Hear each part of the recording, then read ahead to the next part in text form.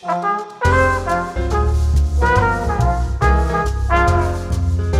Headache and Migraine News Podcast. The latest news and tips for those with headaches, migraine, and cluster headache around the world with health writer and researcher James Cottrell.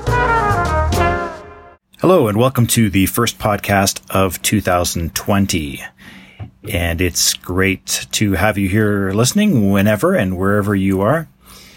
I was just reading an article, and I just wanted to get your thoughts on this. So if you could comment, at Headache and Migraine News or wherever you like to comment, Twitter or Facebook, that'd be great.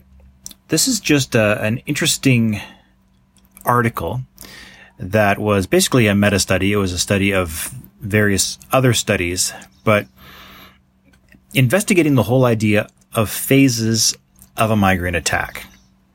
Now, most of us are familiar with this idea because we may say, for example, we feel like a migraine attack is coming, or we may feel exhausted after an attack, for example.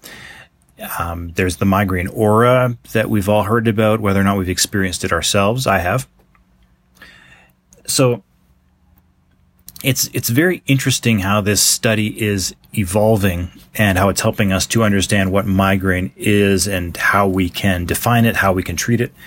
So this whole idea of the phase before migraine, often we talk about a prodrome, which is the phase before migraine, or before that's part of what we're going to talk about. Is it before migraine or part of migraine? Let's say it's part of migraine, but it's typically before the headache attack. So you've got the prodrome and then the postdrome, which happens after the headache attack has subsided. And this whole concept, actually, prodrome used for migraine is a fairly new application of the word, only maybe 20 years old or less. But the idea of the prodrome was actually talked about way back in 1758 by John Fordyce, who I believe was a Scottish doctor. Hi to everyone in Scotland listening.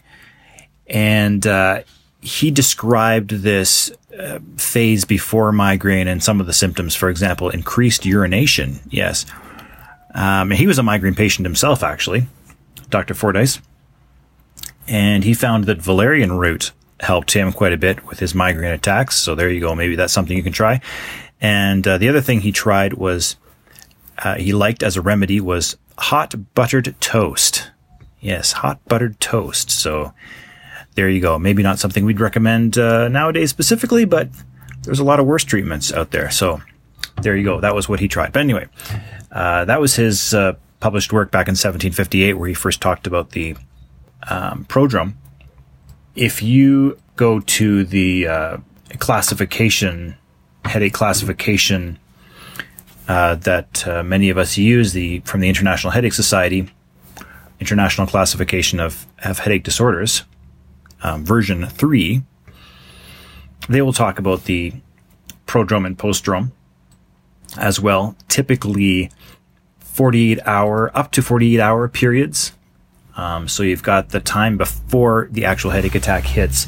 You may be tired, you may have more energy and be excited, or you may be depressed, or you may have cravings, which seems to be where a lot of people got the idea that, for example, chocolate was causing their migraine attack. They had a craving for chocolate, but what they didn't know was that their attack actually had already started, and it was not chocolate that caused it. And then you've got the postdrome, again, fatigue, elated or depressed mood, maybe trouble thinking, things like that may be part of the postdrome. So they define it as basically up to 48 hours before, up to 48 hours after.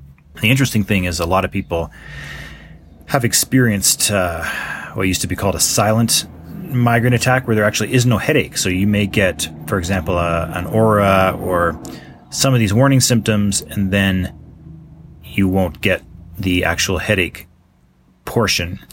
And I'll talk more about that in a minute here. Anyway, the authors of this particular study are using the terms ICTL, or Eichtel, I guess some people pronounce it, but we're going to go with Eichtel today. So you might have heard these terms used for epilepsy, for seizures, but the terms are ictal, interictal, preictal, postictal. So interictal would be in between headache attacks. Preictal would be before. That's applying to migraine specifically, of course, would be different for epilepsy. Preictal before the headache, ictal during the headache, and postictal after the headache. And so they went through a bunch of studies just to investigate how long these last and what they actually consist of. And what I'd specifically like your opinion on is what you have experienced as far as how long various warning signs may last, or how long some symptoms may last after the headache is actually over, and things like this. Because that is really the topic of their paper. How long do these various periods last? So interictal would be in between attacks. And some people do experience symptoms, and there do seem to be differences, biological differences in the body of a migraine patient totally in between attacks. In other words, all the time. And that's a whole other topic, which they didn't get into, and we won't get into today. Preictal, which would be like the prodrome,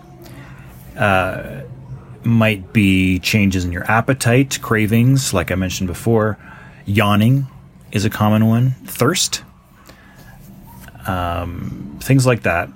And from their look at the studies, and part of the problem is because we define these things differently, the studies aren't always consistent. So it's kind of hard. What we need to do is really have better ways of defining these things so that we can study them better and have consistent studies that are measuring apples with apples and not apples with oranges. But the preictal, they confirmed what is commonly taught, and that is probably up to 48 hours is a common period of time. So 1 day, 2 days before the attack, yes, up to 2 days before the attack, you may be already experiencing the beginning symptoms of your migraine attack. In other words, you may already be starting the attack. And these are things that can often be measured in various different ways, EEG or other ways of measuring biology. So it's not just kind of, a superstitious, I prophesy that a migraine attack is coming. No, there's things that are actually going on in your body. In other words, the migraine chain of events or web of events is already beginning. So this can happen up to 48 hours. And actually that even is deceptive, because it could even be 3 days for some patients, maybe a smaller group of patients, but up to 3 days before the headache hits, they may know it's coming, which is interesting. So tell me what you think about that. Often we think about aura, and there's various kinds of aura, but visual aura would be the most commonly talked about one, where you see flashing lights or patterns and things like that in your vision. Aura is not as easy to place. It often comes before the attack, but it can actually come during an attack, like during the actual headache part of the attack. And it doesn't easily fit into any of these categories. And this is a smaller group of migraine patients. And in fact, even in the smaller group, often this is the minority of their attacks where they experience this kind of visual aura in particular. So that's kind of a different thing, not exactly necessarily fitting into these categories. So you may wonder why some lists of preictal or prodromes may not include some of the symptoms you may think they would include, right? So skipping past the aura then, because it doesn't fit neatly into these categories, we move on to the ictal period, and that has been defined as the actual headache period. And when we call it a migraine, we basically say it is between 4 and 72 hours. So you may have a headache for 4 hours, up to 72 hours, up to 3 days.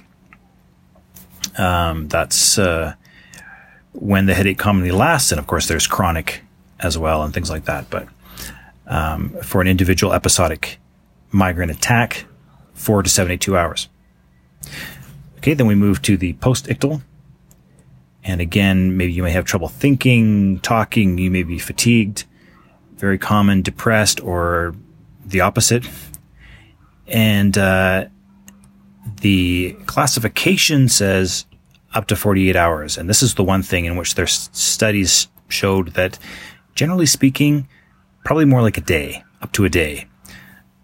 So again, you can tell me what you think about that, if you experience post-ictal symptoms for longer than a day or not, and how that works for you.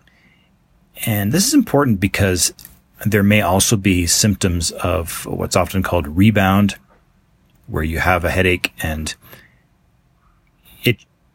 the actual attack may go away after 24 hours, but it may start coming back because of the way that particular attack works, the way the medication is being used. Maybe something chronic is starting. So it's good to be able to have a way to measure these. But again, typically for episodic migraine, you've got your headache phase and it ends. And then within 24 hours after that, the post-ictal symptoms are also going away. So that's about it in this study. Obviously, there is more. You can read the whole study for yourself, and I'll post the link.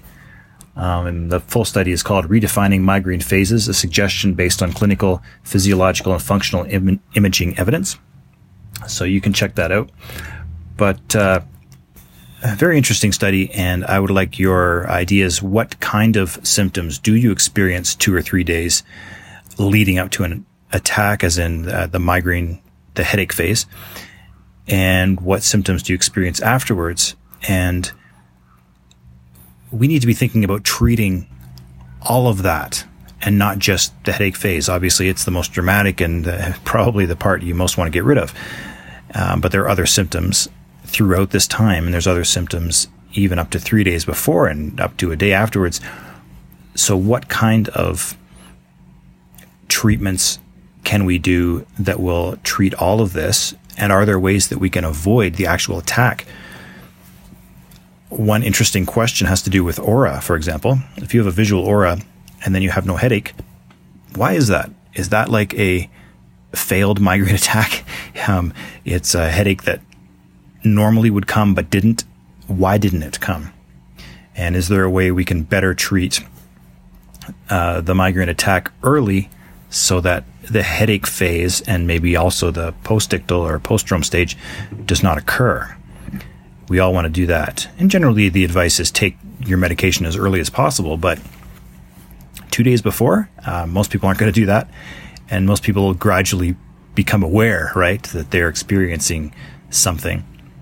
So it's not always easy to know, but these are things that we need to study, we need to talk about so that we can find better ways to treat migraine attacks. All right. That is what I have to say. Now I'll leave it to you to comment. Thanks for listening and hope you have a healthy day.